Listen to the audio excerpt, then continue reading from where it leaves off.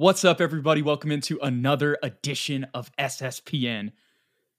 Don't go crazy just because Ethan has the glasses off. Y'all don't have to freak out right now. For those of y'all on podcast form, y'all got to check this one out because it's a once in a lifetime opportunity.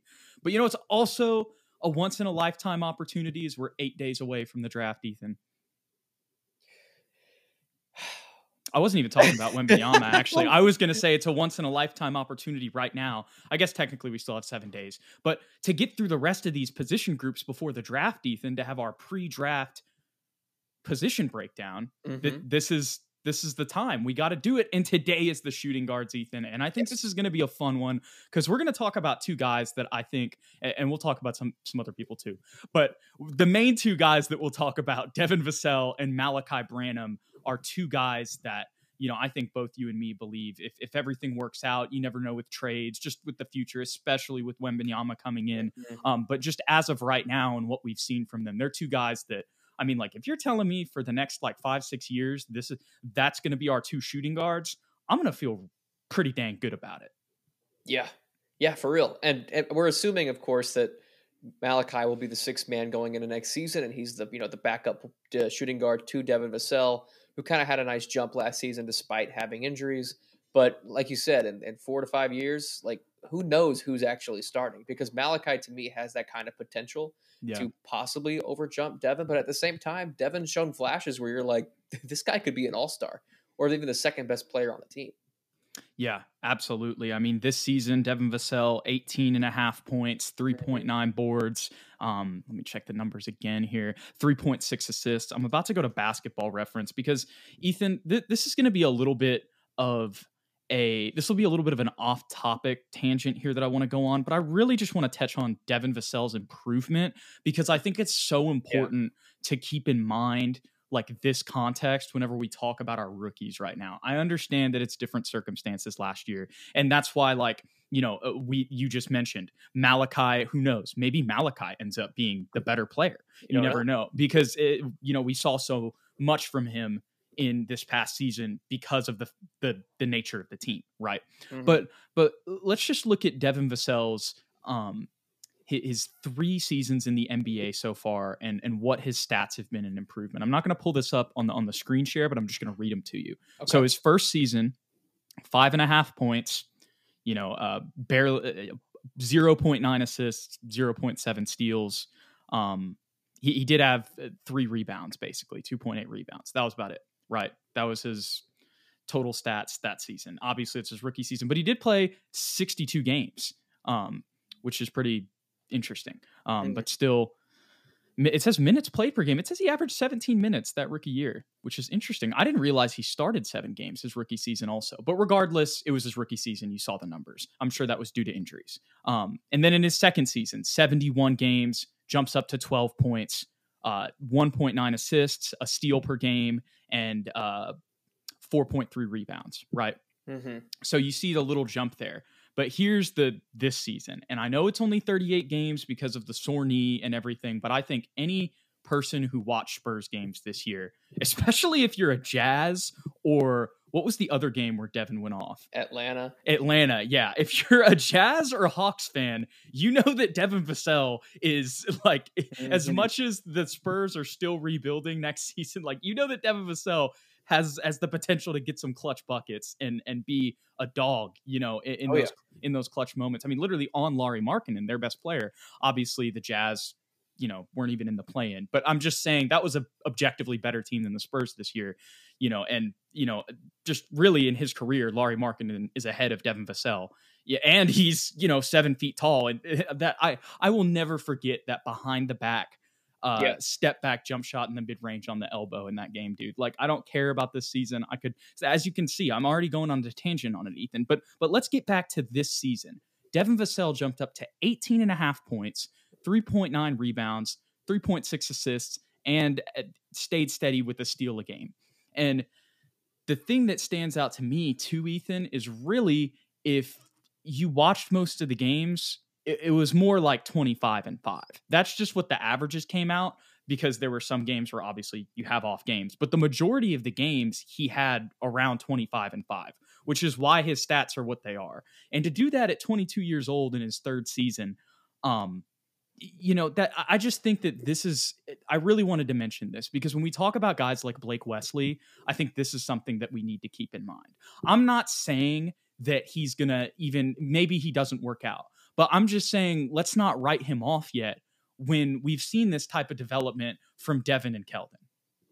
Absolutely. And just ignoring the numbers. I mean, the numbers speak volumes, obviously, but in the first season, he played 60-something games, like you said, but he was playing with some older veteran guys like Rudy, like Patty, like DeMar, DeJounte even. So obviously he's not going to get as many touches. He was an off-ball player too. He was just a 3-and-D guy first year. That's what I was going to say. He was drafted as a 3-and-D guy.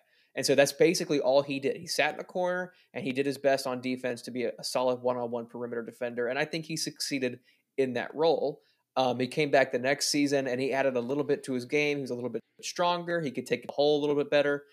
Still not a huge jump, but he was playing alongside DeJounte Murray, Keldon Johnson, all those things. But now he's completely redefined his game. Like, yes, he can still knock down the three-point ball, be a floor spacer, all those things, spot up, run off screens. But he's also a much better ball handler. Extremely improved in that area of his game. He can come off screens. He has the mid-range jumper, the in-between game. He showed off his bag this year. Absolutely. And I think that stems from his rookie year when Rudy Gay said, he's my guy. He's my rook. And he spoke, heavily about how Rudy Gay was the guy that he looked up to in the locker room. That's a really good point. Rudy Gay was a dog back in his Sacramento Kings days.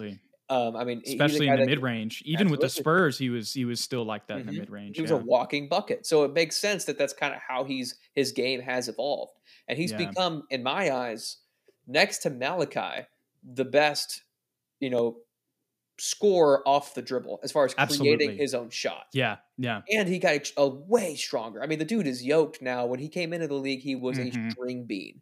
Yep. And the last note I'll have on his game is confidence-wise, he came in super timid. He wasn't much of a talker, kind of quiet in interviews, not much of a social media presence. Yeah. He's a completely different guy. I mean, he is outspoken. He's arrogant, but not in a bad way. Y'all stop coming in that Victor dude.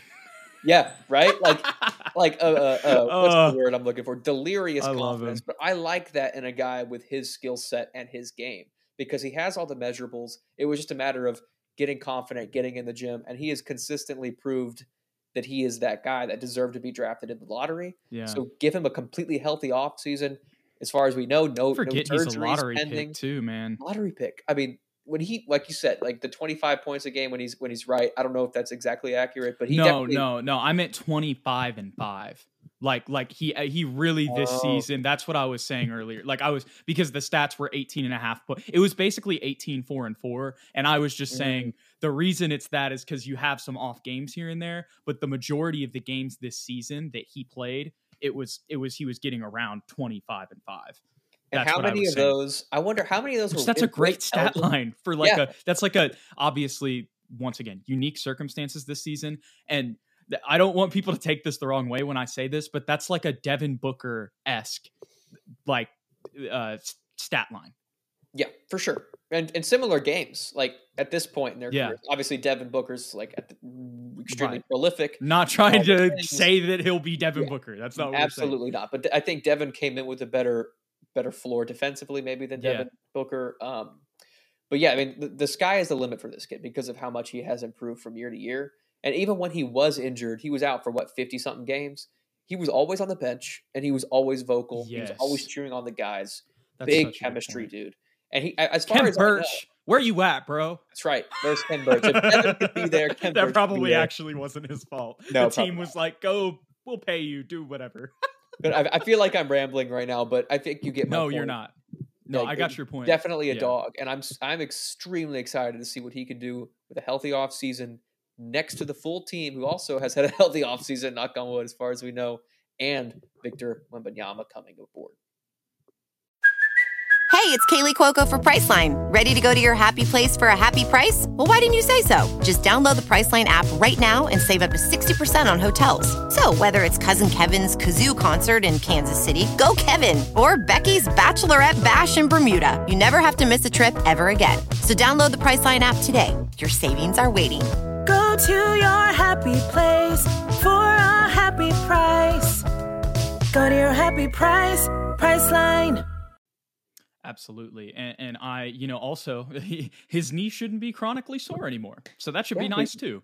Doesn't surgery's have to out of the manage way. that as much during the season, right? Last year was the perfect time to do it. Yeah, man, when it comes to Devin, you basically said it all. I think the thing, like I already talked about his improvement. Yeah. Obviously, that's what I opened up with. But the biggest thing that I want to hit on that you also touched on is how even like last year, and when I say that, I don't mean like this past season. I mean the season before that. So that'd be 21-22. Let me double check that. Yep, right. He was still kind of, there were a little bit of evolvements in his game, but I was still kind of thinking of him as a 3-and-D guy. Now, granted, obviously when we traded DeJounte, I knew his role was going to increase, and I was very excited to see what his potential could be. I'm sure we could go back and, there's videos of us, me and you, talking about how excited we are for this new era with Devin and Keldon, right? Yeah. But still, man, his bag this year, like that I feel like that really, like, he may have always had that, and just didn't get to show it that much. But I feel like that was the thing that really just changed his trajectory this season. As you mentioned, as a lottery pick, he was a 3-and-D guy. And some 3-and-D guys, this is an exaggeration, but some 3-and-D guys like that they can become all-stars. For sure. Right. And they're still, big scorers, but they're still mainly kind of those two things. You know what I mean? He introduced us to a completely different part of his game this season. And, he wears 24. He's got the leg sleeve. We know Kobe's his inspiration. He wears them. Yeah, man, it just, I was gonna say, I can name 3-and-D guys right now that became all-stars that are like, I could see being compared to Devin Vassell. And that's Chris Middleton, Jimmy Butler, Paul George. Yeah. Obviously, like you could say those guys are a little bit bigger than him, but still, I understand what you're saying, especially with Chris Middleton and PG. But yeah, just like that was a whole different layer to his game, and you can see the Kobe influence. That's what you really got to see this season. Not saying he's going to be Kobe, but I'm just saying he has that back. He can go get a bucket on top of being a reliable spot up shooter and reliable defender. So, it's really just kind of like, and I'm sure with Malachi, bro, they're just pushing each other. I hope so. So, I mean, that leads right into that, Ethan. We'll talk about Malachi. I mean, I've mentioned it so many times. Many Spurs fans know, led all rookies in scoring in February with 16 points. This was the guy who was the 20th pick of the draft. He was sitting at the top of Jay Billis's top prospects available for basically, almost from pick 12 to 20.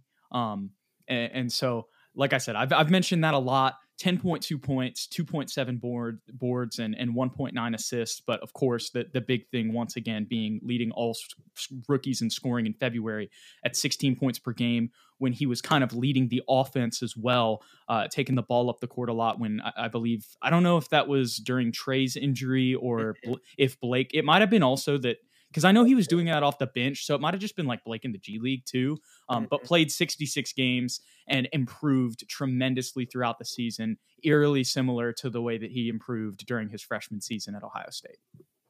Yeah, huge parallel there. He really struggled in the G League, or not the G League, the Summer League. I don't know if you remember that far back. Oh, yeah, no, but we thought Blake was the most NBA ready. I'm pretty sure I said that. Probably. We probably both did. And that's a sign of funny how that works. Sure. Hey, me and Devin were, got some L's. Yep. Him with Victor, me with...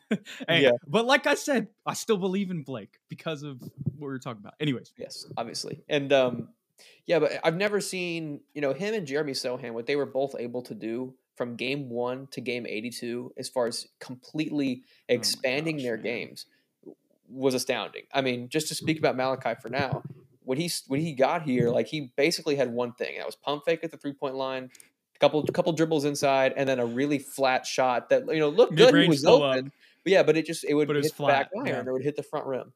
And we both were like, he's getting good shots. He just can't make them, and he's not much of a playmaker, and he loses the ball sometimes. But we were like, but he's got good measurables. Like, he'll come around. But by the end of the year, it was like, give Malachi the ball and get out of the way, or set him a screen and let him come off that screen and let him wow you, because he can get to his spots with a lot of ease, and he's extremely skilled, especially in the in-between game.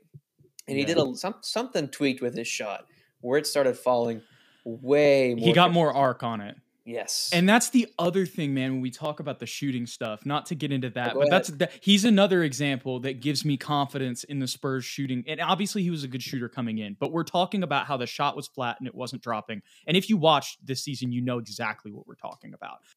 What's up, guys? You'll probably see the cut there. That's just because we had some technical difficulties. But getting back to Malachi's shooting, like I was saying, if you were a Spurs fan and you watched this season, you saw the shot go from flat. You know, he was taking the same shots, the whole time. He was able to get to his spots. That was never the issue. But you saw the shot be flat, and like you said, there was a tweak where he got more arc under it, and it started falling like butter. That's what it felt like, and that's one of the other things that gives me confidence in the Spurs shooting staff in the absence of Chip England. Yeah, and that shot, the smoothness, the butterness, as you described it, it translated to his 3-point range as well, because he was kind of struggling as a spot-up shooter because of that flatness. And, you know, as soon as that mid-range jumper started falling, it was like, okay, I forgot I'm wet from three. So it just, you know, became much more consistent. And then coming off the bench as that 6-man role, he really embraced being able to take the ball up the floor, especially when we were without a backup point guard and when he was playing alongside Devontae Graham, who's more of a shot chucker, less of a playmaker. I think he showed lots of glimpses of being able to facilitate. Not quite at a Manu Ginobili role necessarily, but kind of in a Jordan Clarkson where, you know, he comes off screens and he's looking for his shot, but if the opportunity presents itself, you know, he can create a play from there by drawing a double team or taking it to the paint, kicking it out. You know, he's very capable in those situations.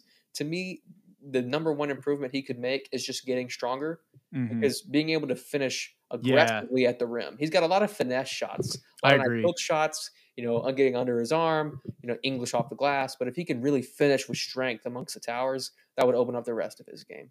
Yeah, I would just say defensively too. Not that he's like, he's not bad. He's coming with a solid base. He's not like a world beater either. But I guess where I was wowed offensively, I wasn't, and he may just not be that player too. But just when you're just to give something else for the people of what he could improve on, I would just throw in his defense as well. But I think really, you know, putting on muscle is going to help with that too. Yeah. So, I mean, really, that's kind of the key there, which is the same thing with Devin. So similar. Really, kind of eerily. I mean, Malachi came in with a different base, but he's more of a combo guard where Devin can play the three, but yeah. Yeah, for sure.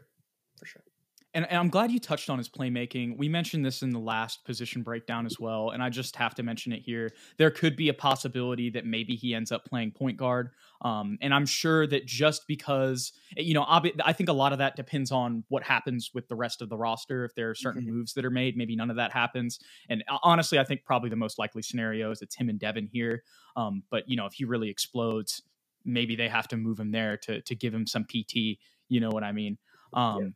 But I'm just, the fact that he's another Spurs first round draft pick in the 20s. That was a steal. Absolutely. And very versatile. Another cut, y'all. We're having some technical difficulties in here with the connection, but we're getting it to you, as you can tell. And you know, Ethan, we couldn't leave without this next guy that we're going to talk about, man. Of course. How could we? We're not stopping the video after that connection cut to not talk about Romeo Langford, the man who proved us wrong. Will he prove us wrong again, Ethan? I honestly. Restricted free agent offer. We're giving it to him. $8 million. He's coming back. The highest paid third stringer in the league. I don't think he's going to get the $8 million. I mean, I could maybe see us, you know. I don't even know if that's what it is. That's just what it is on 2K. I had to joke. he's not getting the qualifying offer. Right, Let's just put that out. If we weren't going to give it to Lonnie Walker, we're definitely not going to give it to That's such a good point. Like, at least Lonnie was like produced every now and then. Like, at least Lonnie still produced at least a little bit, you know, in the playoffs. Yeah, exactly. And you know, no disrespect to Romeo. In all fairness, like, I know he had struggles with injuries. Dude proved us wrong. Absolutely, right. and is a really solid defender. 100%. He had flashes of being able to be a pretty good finisher, at least. You know, still struggled with shooting. I know his percentage went up, but I still didn't buy it. I didn't think it was a consistent 3-point shot. No. You know, maybe it was with better. Yeah, maybe with more play time, it would have been better next to some better players. But even when he was given consistent minutes, I think he was maybe getting 20 a game at one point for like a 10-game stretch. I know he wasn't playing with Devin, he wasn't playing with the full squad, Yeah, but he never really, took that and ran with it in the same way that Malachi did or Jeremy did. So I know he's in a different situation, but I don't see us giving him that contract. If we have an open roster spot and he's still not signed and you want to give him a minimum, okay, like sure, bring him on. He's still a good defender. If we need someone to lock someone up, sure. But I was just never sold quite frankly on Romeo Langford. Yeah, what I will say, Ethan, is he as much as the season was what it was, on most teams, he's a pretty solid third stringer, probably an above average third stringer. I would because agree. he wasn't, he can play. Mm-hmm. He's just not. He just doesn't really do that much other than play solid defense, especially on our team where we needed guys to produce. Like we're so bad, he didn't have the impact that he maybe could have had on a different, like a playoff team, like you're saying. No. Maybe. Farewell, Romeo. Oh, where art thou? Where art thou, Romeo? Where art thou? Will you be after this season, Romeo? Good luck to him. Yeah. So no. In all seriousness, though, like genuinely, we'll probably draft a player in the second round that plays his position, and that's just gonna be or either that or this will be Champagne's spot. Like, yeah, it didn't help that happen to him. Yeah. That's the other thing, and Champagne was a rookie too, so it's like, you could have either. I mean, I think Champagne will probably play the 3, so it'll probably just be, like I said, whoever we pick. But it's like there's no point when you can go get a rookie contract, and you never know with the second round pick, like it's just the obvious decision is to just go draft somebody this year to replace that third string role and see what they become. I hope he gets paid. Good luck to him. Yeah, I hope he stays in the NBA. I hope he can find a roster spot somewhere. I think he will. That's mainly what I'm thinking. But we've covered all of them. Ethan, is there anybody I'm forgetting in the shooting guard realm? I know I just said Devin, Malachi, and Romeo. I didn't think there would be anybody else that could potentially be in there other than Champagne. Probably, I would classify him as a 3. Me too. He's 6'7". So. Well, all right, y'all. Thanks for hanging out with us once again for this edition of SSPN pre-draft, pre-offseason prospect profiles. If you enjoyed today's content, don't forget to hit that like button and subscribe below. If you want to stay updated with the show and watch our live streams on Twitter, you can watch them on there as well as on YouTube as well at SSPN on YT, at Jude McLaren, and at Ethan_Quintero. We'll be back with the rest of our pre-offseason prospect profiles, pre-off-season prospect profiles. I'm in a different world. Our pre-off-season position breakdowns. There we go. We will be back with those before the draft, with all those to get everybody set up for all that good stuff. And then if you haven't seen it already, we've got the live stream up. We will be doing a live stream during the draft to celebrate the Spurs officially getting Victor Wembanyama. We appreciate y'all. We'll catch y'all on the next one. Go Spurs, go.